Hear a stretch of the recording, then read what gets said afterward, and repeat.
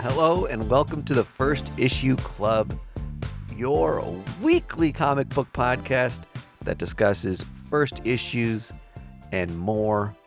You may know us as the dudes. We're just like Sue Storm. We love a good read. That's primarily what we're known for. That's what we're known for doing here. How much we love good reads. Good reads. And on occasion, we love a bad read. The maker. Love a little naughty read. Oh, I get it. It's like Reed, like we read comics, and also Reed Richards is his name, and he's married to Sue Storm. One word could mean two things. I just got that. Aren't words fun? What is that called? Two words spelt different. Homonyms? They sound the same. Homonyms. Homophones are the ones that sound the same, Okay. but spelled different. Got it. Homonyms are spelled the same and pronounced different. And a palindrome is the same spelled forwards and backwards. You know, And I don't know what an adjective is. yeah. Forget trying to fill out a Mad Libs. Yeah. Did you guys ever do those? I thought they were so funny, but I mean, at the age I was at where I thought they were funny, it was like penis, sex. Uh-huh. Yeah, Mary had a little fart. Yeah. Whose fleece was white as murder. Yeah. I was terrible at phonics and English and all that stuff. Oh, yeah? So I would memorize like five go-to adjectives and like adverbs to like just reuse because I'm just like I don't want to learn other ones because my brain just doesn't connect the dots. Yep. And that's exactly what that game was meant for. It's meant to like teach you and have you retain that. But I'm just like, nah, cheat code. I'm just gonna remember stinky, smelly, quickly. Cheat code for Mad Libs. Greg's over here speed running Mad Libs. Where's that Switch channel? No. All right. So this past weekend, we all went to Planet Comicon in Kansas City, Missouri. Yep. It was frigid out. It was abnormally cold. I always feel bad for all the cosplayers when it's like sub-zero. It wasn't sub-zero, but I mean, it was whipping wind and in the teens, so it felt brutally cold downtown. So all those short-skirted anime folks really felt it. Yes. They were probably thinking, like, maybe I could come with sweatpants, man. I think I was telling you that I have a friend who cosplays, and what they do is rent out a hotel room in the adjoining convention hall. All these convention halls have attached hotels, right? Because that's where like out of town seminars come for business bullshit. But they split a room with a bunch of other cosplayers, and it's just like the hub to like run in real quick, get changed, fix a costume, change into your Pocky sticks. Yeah, go to the bathroom because God knows some of these complicated cosplays, there's nowhere to pee from. Yeah. It's like, how am I going to get out of this Nimrod costume without leaving skid marks in it? But man, since we're all married, some of us just got engaged last weekend, Andy. Louie. My time of trying to get a hotel room with all the like Comicon stuff going on and like having a fucking buck wild party is over, but that seems like the place to be if you want to like have Comicon after dark. Just like go, rent a hotel room at like a hotel close by and just like rage with all your buddies. Oh, speaking of Comicon after dark, I went to that Boulevard party that you did. Andy was on a couple weeks ago and had a blast. It was fun. They had so many cool things to do. They were just giving out beers left and right. So Jordan, who's also a Boulevard rep, we talked to her at her booth at Comicon, and they were, crossing their fingers hoping that like 300 people showed up to this thing. Way better than that. She said that over 1,300 showed up. Yeah. And that it was like one of the best events they've thrown. And so be prepared, Kansas City folks and Planet Comicon folks. Yeah, they'll do it again. They're going to do it for sure. Annually now. It's going to be a huge thing. And I'll tell you what, it was near impossible to find where the ballroom was that they had it in. And given that, I mean, I'm really impressed with the amount of people that showed up. Fuck yeah. So that's great. You had to work for it. The video of your dance was better than any book I purchased this week. They did a really cool one of those 360 cameras that turns it into like a little GIF zipping around you. To show off your cosplay outfit. Exactly right. But I just did it as a normie, getting down to whatever the DJs were playing. That was no normie dance you did, my friend. It was epic. But it is really, I can't emphasize enough how wild it is to just like be surrounded by Sailor Moons and Spider-Man and everybody's just like dancing to like EDM. It was really fun.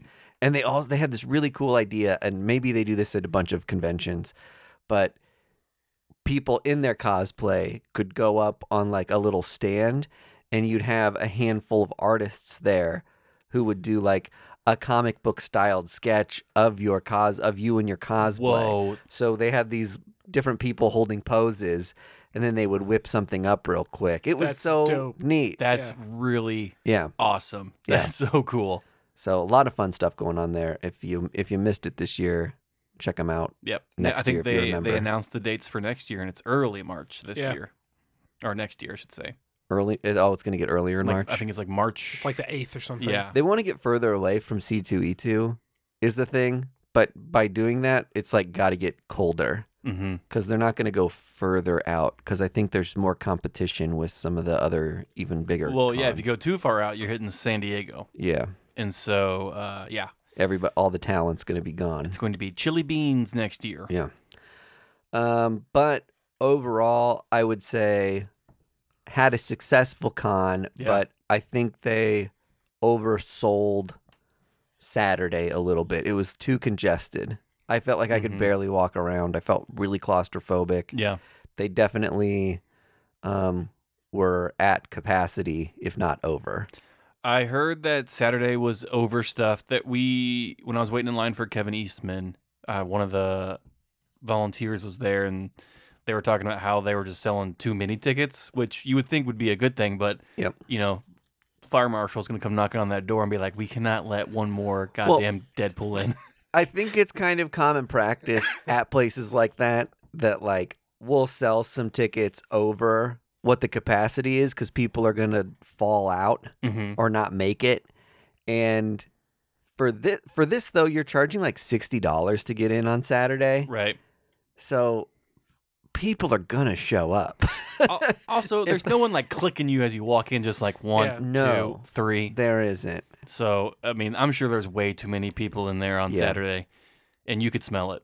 It was stanky. It was over smell capacity. I was telling Andy earlier today that there was a couple times that I was trying to shop at like a booth, and you just start to get swept away with the amount of people walking by. I mean, you're wearing a backpack, and people are bumping into your backpack, and you just keep like moving down without trying to. It was a little much, and I felt like I couldn't like enjoy the people watching and the cosplay as much this year just because it was so tightly packed that you're not seeing all the fun outfits, or you don't have a moment to grab somebody and say, hey, can I get a picture with you? Or, hey, I love your cosplay, just because everybody's just got to keep moving. I think maybe I should pitch this to Planet, but next year they should have like a cosplay like meadow. Like in Planet Comicon, where like they don't have to walk around in the aisles in these big gigantic costumes. But they want to walk around, right? That's part of the fun. But let's say there's a destination where like you can just stand and not have your giant sword hit people in the face, and people can come to you and see and gawk at you and take pictures with you. In Planet's defense, they do have a corner where they've got like a cosplay medic area where like we'll repair your outfits, and there's like a handful of cosplayers tabling in a corner that like more people are hanging out in. So they've got something to that similar, effect. Yeah. And I guess in October they just announced they're doing a Planet Anime Con. So Kansas City's now holding an anime exclusive convention in October. And Vargas is saying maybe that'll thin out Planet. because you'll get a lot of the people going to that. And Fingers crossed, no more giant hammers hitting me while I'm trying to buy a comic book. Yeah. I wonder if we can sneak our way into that as much as I love podcast. I mean, I love the anime fandom culture. I think they're like so fun, and they've got such like weird internet culture, and something like that sounds like a blast. And it's not that I don't want those people at my Comicon. I do want them there, and they totally belong. But it's more that just like less people need to be at Planet next year, because our Bartle Hall's our largest like place where this convention can take place, and it's too small now. As a vendor, you think it makes sense because you can hyper fixate on different products to sell at Planet and at AnimeCon. Yeah. Because while we're all under the same nerd umbrella, we typically buy different shit. Yep. And so I think it is smart for Kansas City to split those up. Just to, it makes way more money for Bartle. Yep. And it gives another chance for people to dress up or go buy shit. And this is going to sound, a very duh moment for me, but like AnimeCon's going to have a way younger audience than Planet Comic-Con. Right. And so it's going to be like two different vibes. And I actually do kind of want to check out AnimeCon and see what the vibe is. We used to have a convention called NakaCon in Kansas City that was like anime video games focused, but I think it was a little before its time. It was in like an Overland Park Convention Center. I think so. It was much smaller. And it was really getting going, and then COVID hit. Yeah. And then it kind of just stalled out. And this may be the same people that hosted that probably transferred into Planet AnimeCon. Yeah. So. All right. Highlights? We've barely got into it. My highlights were I bought an Eternals 12, which is that great Unimind cover in a 9.6, and an Eternals 1 in a 9.6. So two of my favorite Eternals covers slabbed. The one I already had in an 8.0, and I just have regretted since not going bigger. So stoked to have such high grades. So what Mike is saying, books. he has an 8.0 of an Eternals book ready to sell. Ready to sell, yeah. And what else? I think a shared highlight that we have is meeting Maria Wolf. Maria Wolf was awesome. So great. She is genuinely like comic book hype man. Yep. Yeah. She shot the shit with us for a long time.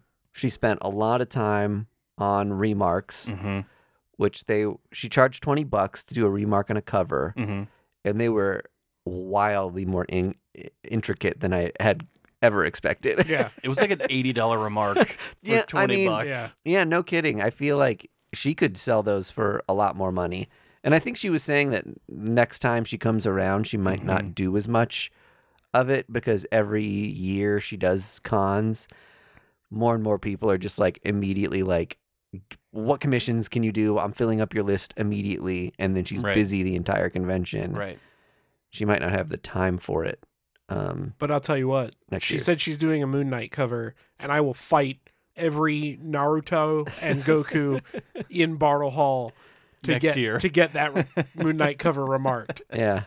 I think I may just save my pennies and try to get first in line to do a full-on commission from her. Yeah. She said she's going to have a shorter list, and by God, I do not want to miss out on getting Maria Wolf before her inevitable shoot to stardom. Because she was only charging, what, $250 or $300 or something? It was very reasonable. Reasonable. Totally reasonable. Yeah, I want a Moon Knight commission. I almost did it. And you will get this it, my time, friend. But I ran out of time. I met Kevin Eastman. He was dope. Yep. Super chatty. I felt so bad. Very chatty. Greg waited in that line for, I think, a little over an hour. And I didn't realize... With a fast pass. Thank you, Boulevard Beer. And I didn't realize that he was getting just your book signed and my book signed. Oh, what a guy. He didn't get anything to get signed himself. Dude. The payment was the journey in line. Oh. Made some friends. Okay. It was cool. Yeah.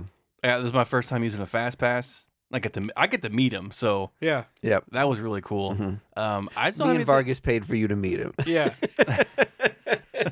Well, yeah. You gave sweat equity though.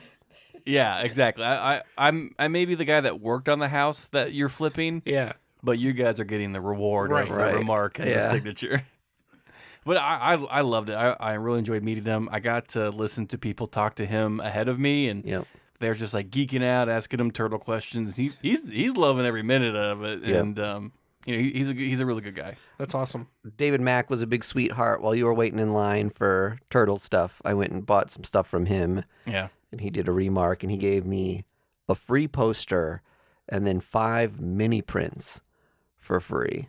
Yep. So he was just like, well, the longer I was just kind of chatting with him, and I was like, am I bothered? Do I need to go? And he's like, no, I'm just here by myself. And he was like, I appreciate it. Here, take some more stuff. He's such a cool guy. He just kept giving me more stuff and telling me more stories, and he was such a nice guy. Yeah. We met Roy Thomas. He was great. We met Jimmy Palamati and Amanda Connor. They were fantastic. Garth Ennis, every creator that we met was just such a joy to be around. Yeah, I don't know if I said this about Amanda Connor, but one thing I loved was that she was art directing Jimmy on what color Sharpie to use and where to sign. That each thing they signed together was I'm thinking about this artistically and where signatures are going to go in the composition and what colors are going to balance best.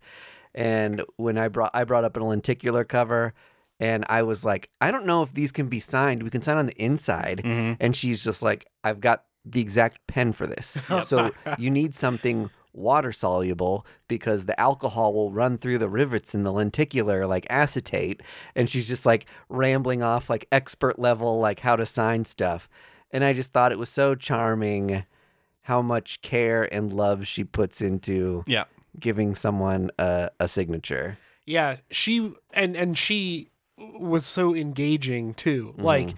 Every person that walked up, I'm kind of sheepish at those kinds of things, because I don't want to bother anybody. Sure. But I walked up and I handed her the one thing, and she was like, "Oh, hey, how are you?" Really, giving you your not money's worth because it was a free signature. It was a free signature. You know what I noticed, and now I'm just thinking about this. She never broke eye contact with me. Yeah. She was one of the most engaged creators, of just hi, thank you very much for being here, and just signing it, and remembering that now I'm just damn, that's fucking awesome. Yeah. And Jimmy was great too. He did a little I didn't even notice while he was doing it because I was talking to Amanda. But I brought a Punisher comic that he did the inks on, and he did a little Punisher remark. Oh, sick, the dude. skull logo on it. Hell yeah. Killer. Yeah. So just all those dudes were super cool. Super, super cool. Yeah. I don't think we met a jerk. Yes, we did. I mean, yeah, we were there, so there were jerks there. But Mike D got a few things signed by a classic jerk. Chris C. I wouldn't call him a jerk. I'm just ribbing him. Just unaware. Set in his ways. This was brutal. This was one of the worst con experiences I've had, just period.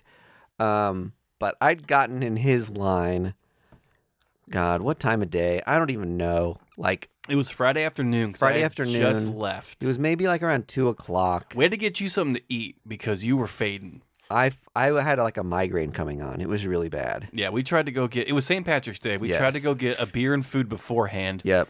Bad choice. The place we went to was really understaffed. That's true. So I didn't eat, and I'd been walking around the con floor for a couple hours, and I just started to crash. Yep. So a pretzel and a Pepsi saved my life, despite a pretzel and a Pepsi costing $20. Yeah, I spent $6 on a can of Coke. I think it was $12. Blow my brains out. After tax and tip, it was probably $25.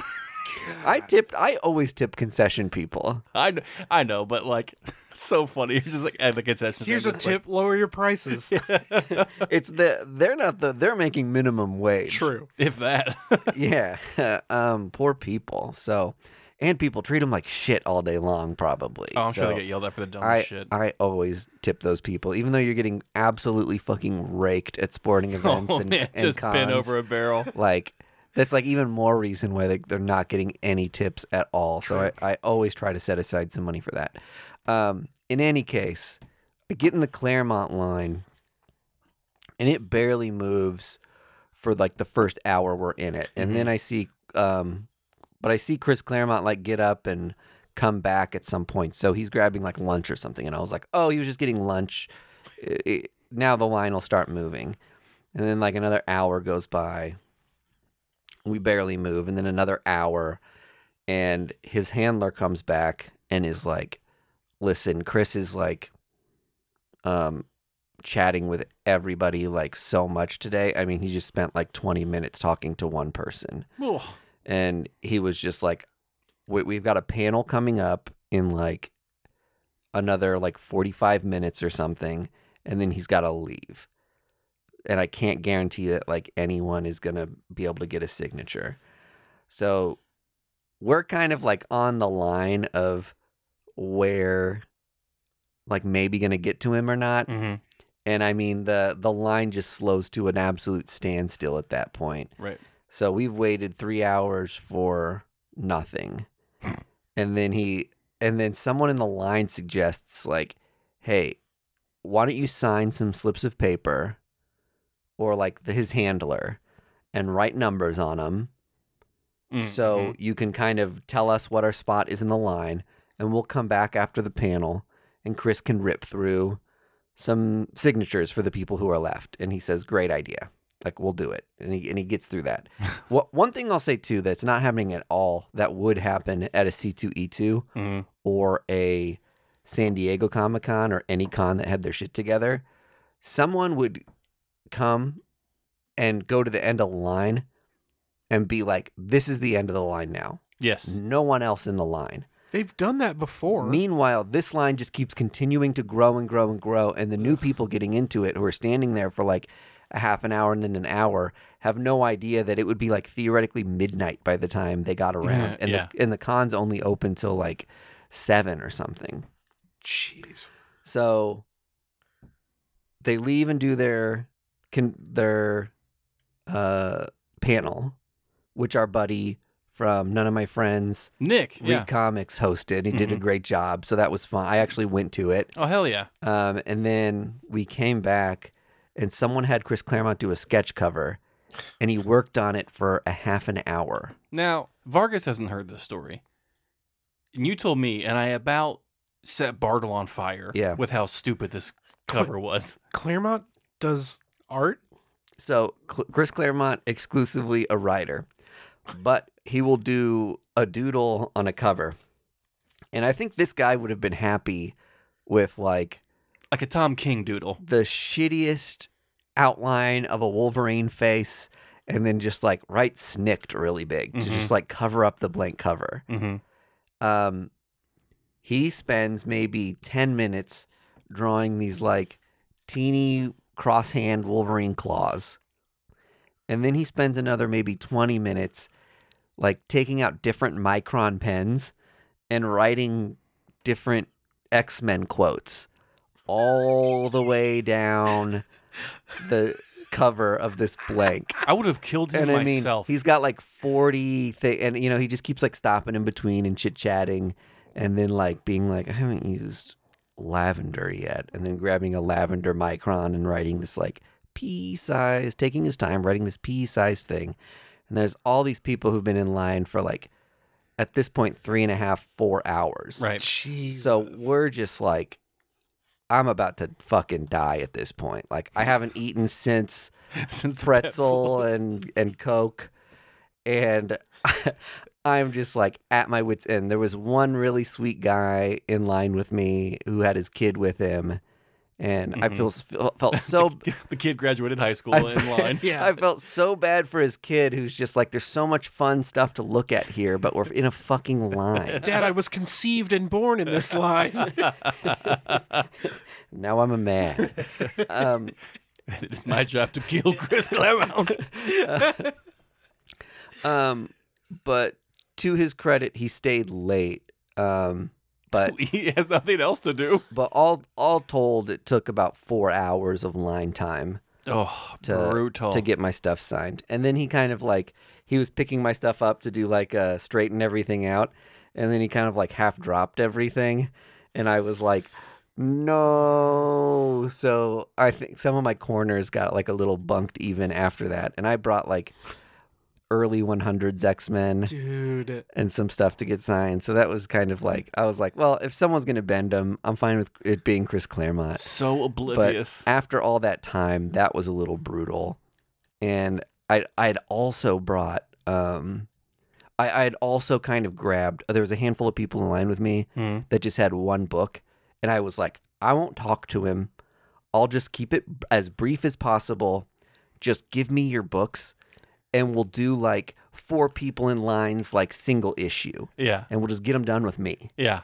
And so we did it. And one guy had an X-Men, a 90s X-Men one, like the 4 connecting covers, already signed by Stan Lee and Jim Lee. Holy shit. And so he was getting the 3rd SIG. Holy shit. By Claremont. And I was like, what a fucking trifecta. That's beautiful. And then when he like flubbed the stacking, I was like, no, this guy's Stan Lee, but Chris. So yikes. That was not only the worst part of the weekend for me, it was like my worst con experience ever. Yeah. No shade to Planet. They had no control of that, but Chris, you got to get better. The shade to Planet would be like, get an end guy on the line. Yeah, get an end person on the line to just be like, listen, with the click that we're working at, you're the last person. I'm going to blame Claremont's handler. Thank you. That's what I've been thinking this whole time. Homeboy needs to be like, Chris, I know you're a legend, but like, you got to keep going. You need to keep moving. First of all, no one wants to hear these stories. That's what the panels are for, big guy. Chris, you can tell your stories as you're grabbing the next book from the person in line. Yeah. Like, you can talk to whoever you want to talk to, but like, you need to keep signing books. Roy Thomas is the prime example for that. Yeah. Man had stories, was signing the whole time. We were in and out in a mere 30 seconds. Yeah. And it was the best. Yep. It was the best. Told me he hated the name A New Hope for Star Wars. It just spit, and then he spit on you, and you go, thank you, Roy. Thank you for your service. Appreciate it, sir. But I mean, honestly, this is the first true con experience since COVID, and I'm sure Planet was glad to get back to business as usual. Yeah. But it was good. I would have liked to see a little more comic book creator representation than I did see. Jason Aaron snuck in at the Elite panel to do a signing for like a couple hours. I hate this. And this is something that happens at a lot of conventions where a retailer will get a person and have them at their booth, but they're not listed. Not listed at all. As a Planet guest, and you have no clue they're going to be there because you have to follow these specific tablers and retailers to understand that person's going to be available. Like there was one year, you gave me a comic because you heard Rose Besh or something was going to be at C2E2. Yeah. So I had your comic in my little holder for the entire weekend, and I never saw her. And she was she tabled with a retailer for like 2 hours. Yes. And spent most of it doing like remarks that cost like thousands of dollars. $200, $300 remarks. And had I known, I maybe could have slipped in and gotten a signature, but I'm looking around the floor like, where the fuck is Rose Besh? If didn't have a table at all. Be here? No. Ridiculous. I think I'm going to start like just carrying, even if they're not announced. Your whole collection. Yeah. My whole collection in a backpack. In a bucket.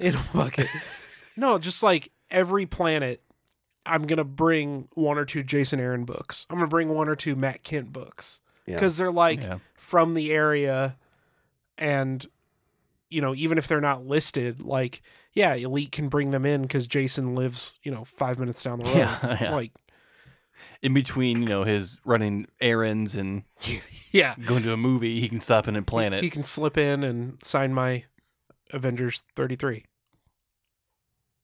I think I have enough stuff signed by Jason, and I love Jason. He's the best. I am checked out on getting things signed by Jason Aaron. I love him, and I just have so many things signed by him at this point that I'm like, I'm solid. I was on the Jason Aaron train like 10 years ago, so all the important shit I've already gotten signed. Mm-hmm. I still want to get, because he did that Avengers run, and he did the Age of Khonshu. Yeah. I want to get that Age of Khonshu, and then Once Upon a Time at the End of the World. I want to get that signed. Oh, that's a good book. There definitely is some indie stuff that might haven't been signed, but I'm glad he's doing more indie stuff. Mm-hmm. Did you guys like Sea of Stars? Did you ever read that? So good. Oh, that was good. I got that signed by both of them. Did you? Last year. Hopeless and Dennis Hopeless. Yeah. Or Halium, whichever he's going by this time. He writes different books under different monikers. It's very confusing. Yeah. I think he's trying to get away from the Hopeless thing, but I think he abandoned that because nobody recognized Dennis Howell. Yeah, right. He had so much cred as Hopeless. We want the Hopeless. Yeah. Anything else from Planet? No, I had a good time. Excited for next year. Hopefully, we can hit C2E2 next year as well. That's my plan. My plan is also maybe New York in a couple of years. I'd say I think we have to swing by Planet, and we can do it easily just because we know so many people, and the Boulevard does stuff, and we hang with Boulevard that we can probably sneak in for a few things here and there. But I'm honestly thinking with how crazy Planet was this past year, I might just fully devote my resources to going to Chicago or New York or Emerald City or something like that, because just doing Planet Comicon in Kansas City is expensive. It's so expensive. C2E2 would be a blast next year. Doing 2 is brutal on your budget. Yeah. So if I'm going to travel, I'm probably going to mostly skip Planet, maybe do one day just to So you did it. And if someone badass comes. Just do a thing with Boulevard or hang out a little and say hey. Yeah. If you do C2E2 next year, I'll go with you. Right on. We'll see when it comes. You'll have 2 kiddos at that point. I'll have another kid in less than a month. That is wild. Crazy. What wild and crazy kids. Crazy times in the city. All right, moving away from Planet Comicon talk, a few other things. If you're in the Kansas City area, this won't really matter to you after Sunday, but we are doing the charity event with Debates on Tap and Who the Hell Is This For at Big Rip at 1 o'clock. Yeah. We're doing some charity Mario go-karting, and it's going to be a good time. It's going to be a blast. Got a lot of good prizes. We got prizes from Boulevard, prizes from some local Kansas City gyms, and some the beer tours and stuff. It's fucking rad. So stop on by Big Rip, play some video games with us, donate to a worthy cause. Hope to see a lot of you there. Lose to us in Mario Kart. I probably will. I'm not very good at Mario Kart. He says slyly. Yeah. Little teaser for the Patreon this week, patreon.com/firstissueclub. If you are a longtime fan, you will remember a year ago, Mike D and I sent off books to CBCS to get slabbed, and they have finally arrived. They are here. They are in our possession. I can see them. I don't know the grades that we've gotten, so we're going to do a live reveal on the Patreon video. So go check that out, patreon.com/firstissueclub. I also brought some other $1 comics that I picked up randomly on an afternoon I want to show off. Yep. The stakes are high on the slabs. The stakes are very high. We've got a couple books in there that are the difference between a 9.8 and a 9.6 and a 9.4 are hundreds of dollars. So yes. Tensions are high. We'll see. I'm sweating. If I seem distracted at all during this episode, it's because I can see the box. It's in my peripheral, and it's it's like the floating dagger in Macbeth. It's just hovering above me. And some comic book news. Captain Marvel is sadly ending at issue 50. Wah, wah. This is the longest run of Captain Marvel. Yep. Kelly Thompson has absolutely done the Lord's work with this book. It's been going for 5 years. I I am astounded, and I'm sad, and I'm happy that it lasted this long. Yep. But shout out to Kelly Thompson. Hopefully you do more Marvel stuff, because every Marvel book you've touched has been absolute gold. Black Cloak on Image right now is incredible. So you are an amazing creator, and thank you for doing 50 issues of Captain Marvel. Yeah, congrats, Kelly, on 50 issues of a book that can not make it past 20 issues for years and years and years and years. Yeah. That book struggled and struggled, and we finally got a voice in there that just got it, that understood the character and what people wanted to read from that book. And I love Carol Danvers is one of my favorite all-time characters. I had some Carol Danvers keys signed by Roy Thomas this past weekend. You did. Who created the character. But good on you. Kelly Thompson's my favorite Carol Danvers creator for sure. 100%. Boombox from Boom Studios has announced a return to the high-stakes world of fencing with the upcoming release of Fence Redemption #1. You may remember Fence from 2017. It is a coming-of-age LGBTQ queer book about fencing, the sport of fencing, and growing up and just being yourself. It was actually a pretty fun read. It's meant for a younger audience, but anyone can get enjoyment out of this book. Boombox is back with their second series of it, coming out in June. I never read Fencing, but I did read the basketball one, women counterpart one. I think Fencing was mostly guys, and then there was a women's one called Avant-Gardes. And I think it was queer gals at an art school who started a basketball team. Yes. And I thought that one was fun. This was all around the time when Tianyin did the Backstagers. Oh yeah, I forgot about that book. And it was all about these young kids in high school figuring themselves out, Giant Days and stuff like that. Yep. Lumberjanes. It was an interesting time at Boom. And, a lot of great books came out from it. I kind of stopped buying coming-of-age stuff.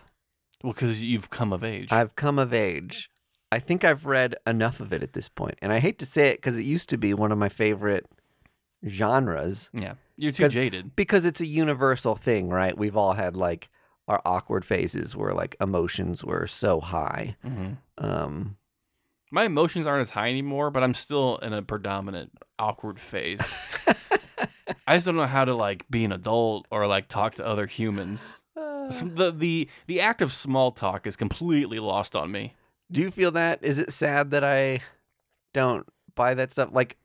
I have a lot of friends who still read a lot of YA, novels. You're not supposed to. Here's the thing.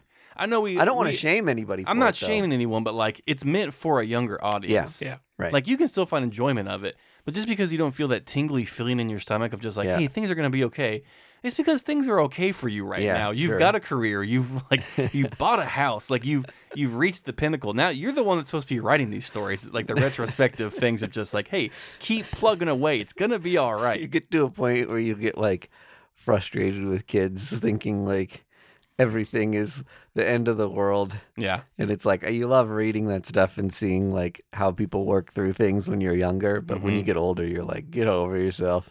Well, that's what I mean. You get to an age, you're just this could have all been solved with a phone call. Yeah, right. This is a huge misunderstanding. That was the whole last season of Sabrina for me. It's just fucking throw the book away. Jesus Christ. Also in June, Mirka Andolfo will be writing for Dynamite the new Betty Page series. She's taken Betty Page to Italy. Can't wait for those 700 variant covers. Well, all the typical characters are there for the Dynamite covers. I think they have a rotating cast now of 5 go-to artists for Dynamite. There's Linzer and Lex and all them. So Sway. So be aware, it's out there. But Mirka Andolfo has already proven herself as an artist, and now she's a phenomenal writer with all the Sweet Paprika stuff. And do we know if she's doing? She's just writing. She's yeah. writing it. I was gonna say if she's also doing the art on this, where Vava Voom. Show me your time machine. Yeah. There's no way there's time for you to do all that stuff? It's alongside artist Elsa Ferrari and co-writer Luca Blangino. All right. So very Italian names. It's a very Italian name. It's a very Italian book. I'm excited for it. I love when they get these vetted creators in Dynamite. We've talked about this before. Of just like you get so used to these Dynamite books being kind of throwaway or whatever, cover bait. And then when they get a strong creative team, you're just like, wait a minute, what the fuck? I know. What happened here? Yeah. Yep, 100%. I'm excited for that. I'll check it out. Oh, we got him. We hooked him. I bought some... Dynamite, you've done it. There was a series of Betty Page variants. I can't remember the name of the artist. I thought you were going to say Betty Boop. But they were like very painterly covers for... Betty Page, The Alien Agenda. Ooh, okay. And I bought those just because I got a kick out of them. Yeah. And one of them's a Spider-Man 1 homage cover. Hell which yeah. I got a kick out of. Is it the Spider-Man 300 where Todd McFarlane did it? That would be an amazing With Betty Page Page doing the Spider-Man pose. It's the Todd McFarlane #1. Oh, okay. Yeah. I thought you were going to say it was the Chameleon Strikes with Spider-Man up on the just wall. like completely spread out. The actual Spider-Man #1. Yeah, that one. Yeah. And then lastly, Last Ronin is being turned into a video game. Pretty cool. From the makers of God of War, I think. Yeah, it's supposed to be like inspired by God of War, so probably pretty open world, probably pretty action heavy. Yeah. That's pretty So, exciting. Turtle fans, you stay eating. I haven't played the last 2 God of War games. I haven't played any of the God of War games. Are they getting more open world? Yeah. Because the older games were very much like you could walk around some, but you were basically like on a path. On a path that you couldn't really deviate Yeah, from. they got rid of all that. Really? Yeah. Oh, cool. They're- Okay. Like big areas to explore. Yeah, they're completely different. Fun. And I haven't played Ragnarok, but the first one, whatever, 2018 or whatever it was. The one where he's always like, boy. Yeah. It's phenomenal. It's a phenomenal game. I played a game similar to that. It was the last Assassin's Creed. Yep. Valhalla. I never played any of those. Caitlin 100%ed that game. Whoa. She was obsessed with it. I couldn't stop her from playing. Wow. But it was dope. It was incredible. Yeah. The last time I played an Assassin's Creed game was like the original. Yeah. And she was like, "This is the new Assassin's Creed." I was like, "This cannot be Assassin's Creed. This looks incredible. This isn't your granddaddy's Assassin's Creed. This ain't your crawdads." That's like Assassin's Creed. Okay, so the marketing always makes those games look like they're in like the Renaissance era or something. Mm-hmm. But it's like sci-fi future stuff, isn't it? Yes. There's like time traveling or like time jumping. Without spoiling too much, each game's set in like a different predominant era. moment of history. Okay. And I think they're doing feudal Japan for the next one. Yeah, man. Oh, okay. Finally. Westworld Season 2, the game. Finally. You got a game about assassins. You ever made one about ninjas yet? Come on. I think a Westworld game would be very profitable, actually. Yeah, I'd play that game. Yeah. Sure. Just to say. Anyway, Yeah. that's all the news. Red Dead Redemption with robots. Fuck yeah. Okay. Zuckerberg, are you listening? Sign Make me that up. your metaverse Yeah. and just... All the DLC are just the different worlds. Yep. That's all the news I got. That's all the news and Planet Comicon stuff I want to talk about. That is it. We're going to move on to first issues to talk about then. This is a segment where we call What'd You Read? I'm going to limit everybody.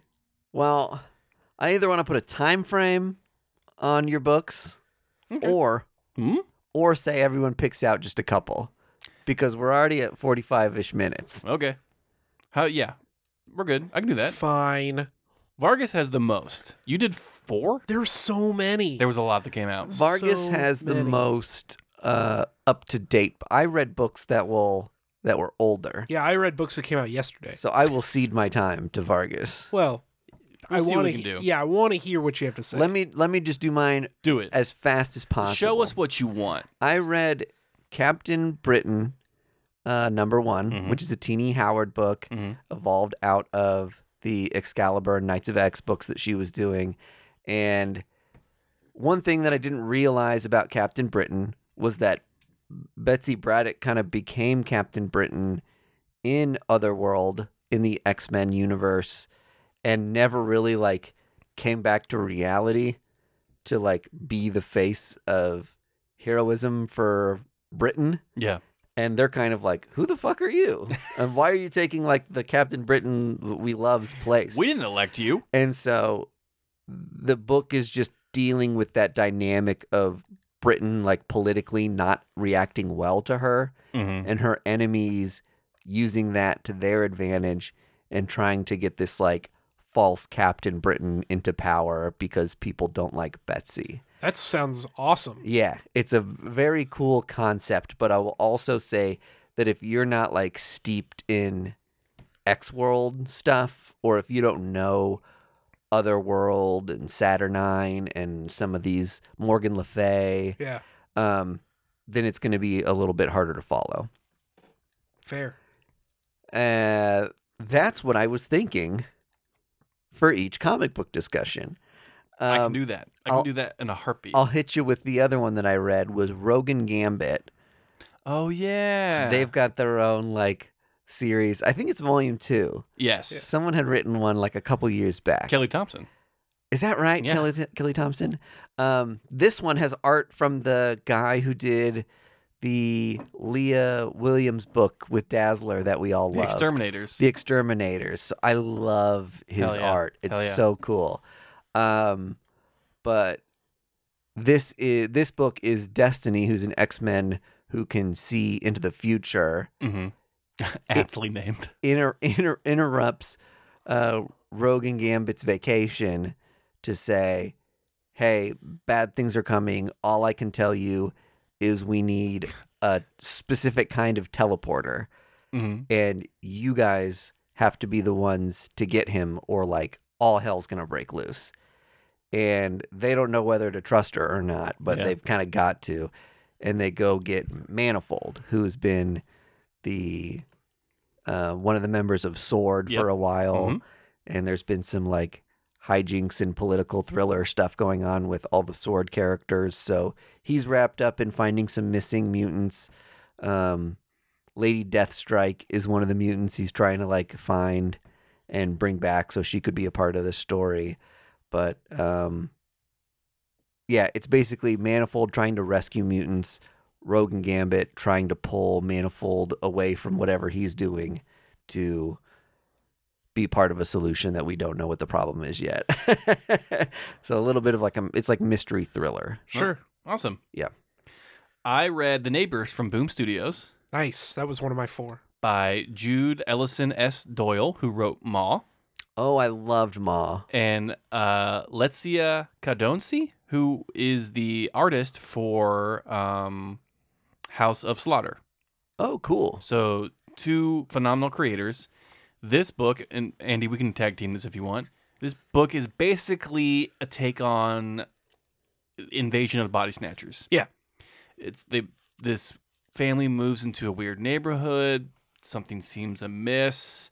At the end of the book, daughter is taken, and the father chases after said child. Dad runs back to the house. Child is there magically, and looks different. And acts different. Yeah. So it's like it's a horror leaning. Yeah. Pretty. I think it's gonna have a lot of messages here because the father in the book is a post-op trans man. So it's a woman who has transitioned into a man. Okay. And so it's the stepfather, and the mother of the daughter was once married to a woman, divorced the woman, and married this now trans man. So there's a lot of different things not moving feeling around at home here. in your own body. Yeah. Yeah. There's a lot of stuff. There's gonna be a lot of I can't think of the word I'm looking for here. That's very smart. What makes you is not your body. Yeah. Kind of that's I like. Yeah. So it's gonna be a real buzzworthy book. Ma was another one that just like dealt with feminism and sexuality and sexual assault was like a theme throughout it. Sure. And did it in a way that was like, this is like a gripping sci-fi thriller horror that at the same time, you take like the tiniest step back from it, and you're like, "Wow, I see what you were doing now." Yeah. And this is a 1 of 4. So the first issue moved quick, pretty quick. Yeah. And I'm hoping that these creators get to tell the story they want in 4 issues, because if not, it'll be a misstep for all the big ideas they're trying to rope in here. Yeah. So I hope they've left themselves enough room to tell the story that they want. What's the name of the book one more time? The Neighbors. The Neighbors, okay. It gave me the same kind of vibes as the Autumnal. Totally. Yeah. Same kind of like creepy neighborhood. Something spooky stuff. is That book was happening good. under the soil. Yeah. Very cool. So, like I said, I hope they get to tell the story that they want. And then this is also, my next book is a new book, but also stayed good. I read Torrent 1 and 2 on Image Comics, out from Mark Guggenheim and Justin Greenwood. This is about a superhero who we always talk about Batman. Like, I'm always talking about Batman. Batman could do the most good if he He's just Bruce spent his Wayne. money and helped people in need. Mm-hmm. This is about a superhero who finally just goes to the police and says, "Please arrest that supervillain." Yeah, because, you guys handle this. because like that's your job. Yeah. And it's going to be, I think, a huge dialogue of just like, when is a superhero supposed to just back off and be like, I can't legally do anything here? Like, let the law like step in and like take care of the supervillain. That's pretty great. So the action's great in it. There's a lot of great visuals. The conversation is punchy and fun. This is going to be one to watch to see what the overall conversation is going to be about the book. All right, cool. And Guggenheim has a lot of TV creds too. So I can't recall what they are right now, but I mean, what a fucking name. He did like Heroes or something. Like he's been on a whole bunch of stuff. He took a big break from writing comics because he went and worked in Hollywood. So Nice. I will always say season 1 of Heroes is fucking perfect. So good. Save the cheerleader, save the world. Yeah, and then it just went fucking bad. It was because real of the bad. writer's strike. Writer's strike. Yeah, they lost all momentum and it just laid an egg. Yep. I read a whole bunch of stuff. Some of the things that I won't be able to talk about today are Exo Manowar from Becky Cloonan and Liam Sharp. Okay. I Why? might- Because I haven't read it yet. Oh, okay. Why? I thought you were just so like accusatory. I thought you were just gonna be like, I'm gonna be cut off from time. Like No. I know I'm gonna get the wrap up button. I might do a write up of it I would love that. because I'm pretty excited about that creative team. What the heck? I thought- Explain yourself, asshole. you get engaged and you become a different person. The old Andy would have done it. I'm sorry. I'm sorry, you guys. I also read The Neighbors. Another one that I'm not going to be able to talk about is Dead Romans, but it was very good. Was it good? I skipped it just because it's like it looked like Roman Empire stuff. Same. and- I was just like, Y'all, I'm did you bummed. see the art? No, I was bummed. Now I'm bummed. I'll go try to find it. Yeah, it's a cool book. Okay. So what I am going to talk about is Doctor Strange from my boy Jed McKay and Pasquale Ferry on the art. This is a continuation of Strange, Yes. the maxi series that Jed did following Death of Doctor Strange. This is Doctor Strange back in full force. He has regained the mantle of Sorcerer Supreme. He is alive? He is alive. He is reunited with his wife, and this is his story kind of moving forward, just doing everyday Doctor Strange stuff. There's a great kind of vignette of him, like his first week back, and basically every day he goes and visits a new superhero, and like, oh, what are you doing? Oh, Spider-Man found a goblin who's taken his soul because he's playing 3-card Monty under a bridge, that kind of stuff. And Jed McKay's been so good, so good. He was my writer of the year last year, and he's got just full steam ahead. So This is the stuff that happens when you let a good writer stay on a book for a long time. yeah, Yep. Same thing like Captain like we Marvel, said. 50 issues. Exactly right. Kelly Thompson did a killer job with that, and the tie-ins are great. This book had a lot of time to mature and had a lot of like epic earned moments because of it. yeah. And I love how they cut up Doctor Strange too. Yeah. Like you get like a different vibe with each new book. I was telling Vargas that this reminded me a lot of Dan Slott's Superior Spider-Man, that we spent a year with Doc Ock in Spider-Man's body. Yep. And so it felt epic when it happened because you knew it was going to last for a while because they changed the name of the series. Mm-hmm. And then when Peter Parker came back, it also felt epic because you hadn't had Peter Parker for so damn long. Yeah. And, we can kill characters and bring them back to life all we want, but it's not going to be fun unless you do justice to the story or justice to the characters who are taking over that mantle in the interim, which Jed McKay did a fucking phenomenal job with Clea and Strange. Yeah. And even Death of Doctor Strange. Doctor Strange has to solve his own murder. Yeah, that was come very on. cool. So sick. So much fun. So, yeah, Doctor Strange, please do yourself a favor and pick it up. Mm-hmm. It's a great book. The other one I read is Godfell on Vault. This is a female-led barbarian story. She's like a veteran of like a never-ending war, and she finally gets sick of it and like goes AWOL. And the big twist is a god has literally fallen to her planet, domain, realm, and is like the size of a continent.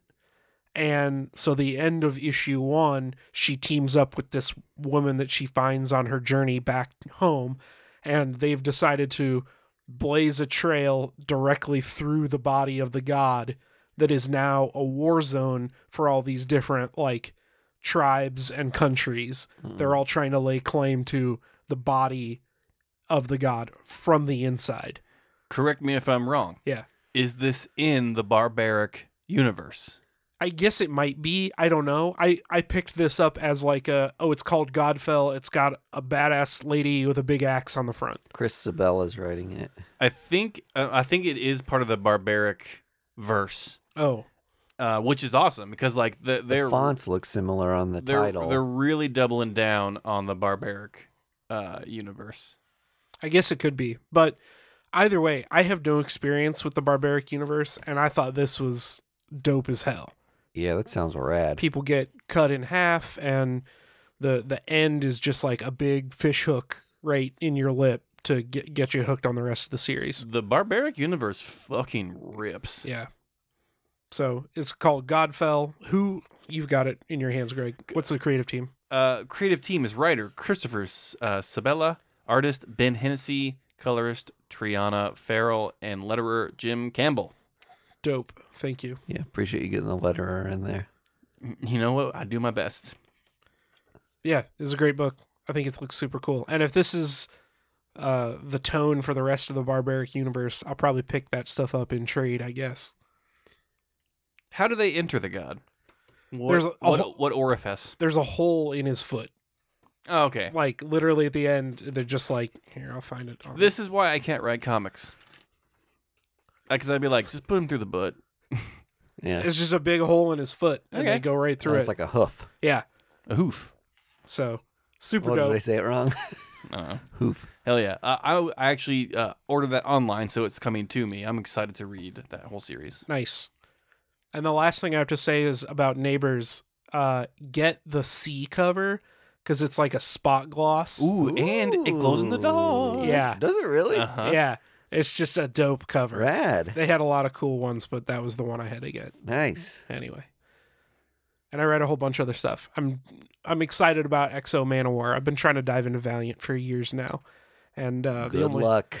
The only thing that really strikes me is Bloodshot, but it feels like those are just, 4 or 5, 6 issue minis. They did, 2019, 2020, they did a heavy investment in Quantum and Woody and Archer and Armstrong. Yeah. And I thought it had legs. I swear to God, I thought it had legs, and then it valianted itself. I think the pull of relaunching a number 1 is too great, because you're always going to get increased sales when you drop a number 1. So stupid. Anyway. They need someone so undeniably famous and good. Chris Claremont. To just be like, I'm going to be Valiant now. Like, to what Hickman did with, like, all X-Men is kind of like, I'm the creative director of all the X-Men books. Right. I mean, like, Matt Kint was that for a while, though. And it did great. And that was the best Valiant has felt for a long time. It was... Because it was Lemire and Kent together did a lot of stuff. And Jason Aaron was writing Bloodshot at the same time. Yep. Here's what you do. You go full Chaos Agent. Give Grant Morrison the keys That's to what the I'm Valiant saying. verse. That's what I'm saying. Just like Grant, nuke it all, start from the ground up. And he'd be like, okay. Great. Or they would be, sorry. Everybody kisses. Yeah. And I'd be like, fine. Yes. Totally. That's the level of person they need, I feel like, to make Valiant what it's been trying to be for 30 years. They need a literal sociopath in there just to like, Charlie from Always Sunny with his string and circles and his like huge map of timelines, just like make it work. Grant Morrison and Alan Moore team up There'd to be relaunch no fucking way. Valiant. No, the universe would explode in on itself and we would all die. Well, and I'll say that like Matt Kent and Jeff Lemire did a great job with saying like we need a core book, and they called it The Valiant. Yeah. Mm-hmm. And it was just like, here are the people to pay attention to, and their stories are gonna like fly out of this like central thing. So like I've got my bearing of who they are, and there's two amazing writers writing it together. Now I can venture out into the like attached things as I see fit. And that was a killer kickstart. It lasted like a couple years, but again, best Valiant had been in a long time for me. Sadly, it didn't last long. Well, I'll let you know how Exo Manowar is. Yeah. Becky Cloonan is the big hook there. Liam Sharp. Did you not get that? Also a good hook. Anyway, that's First Issue Club. Thanks for joining us. Head on over to the Patreon, head on over to our social medias, and please, please, please do not forget the Bag and Boredom. Bye.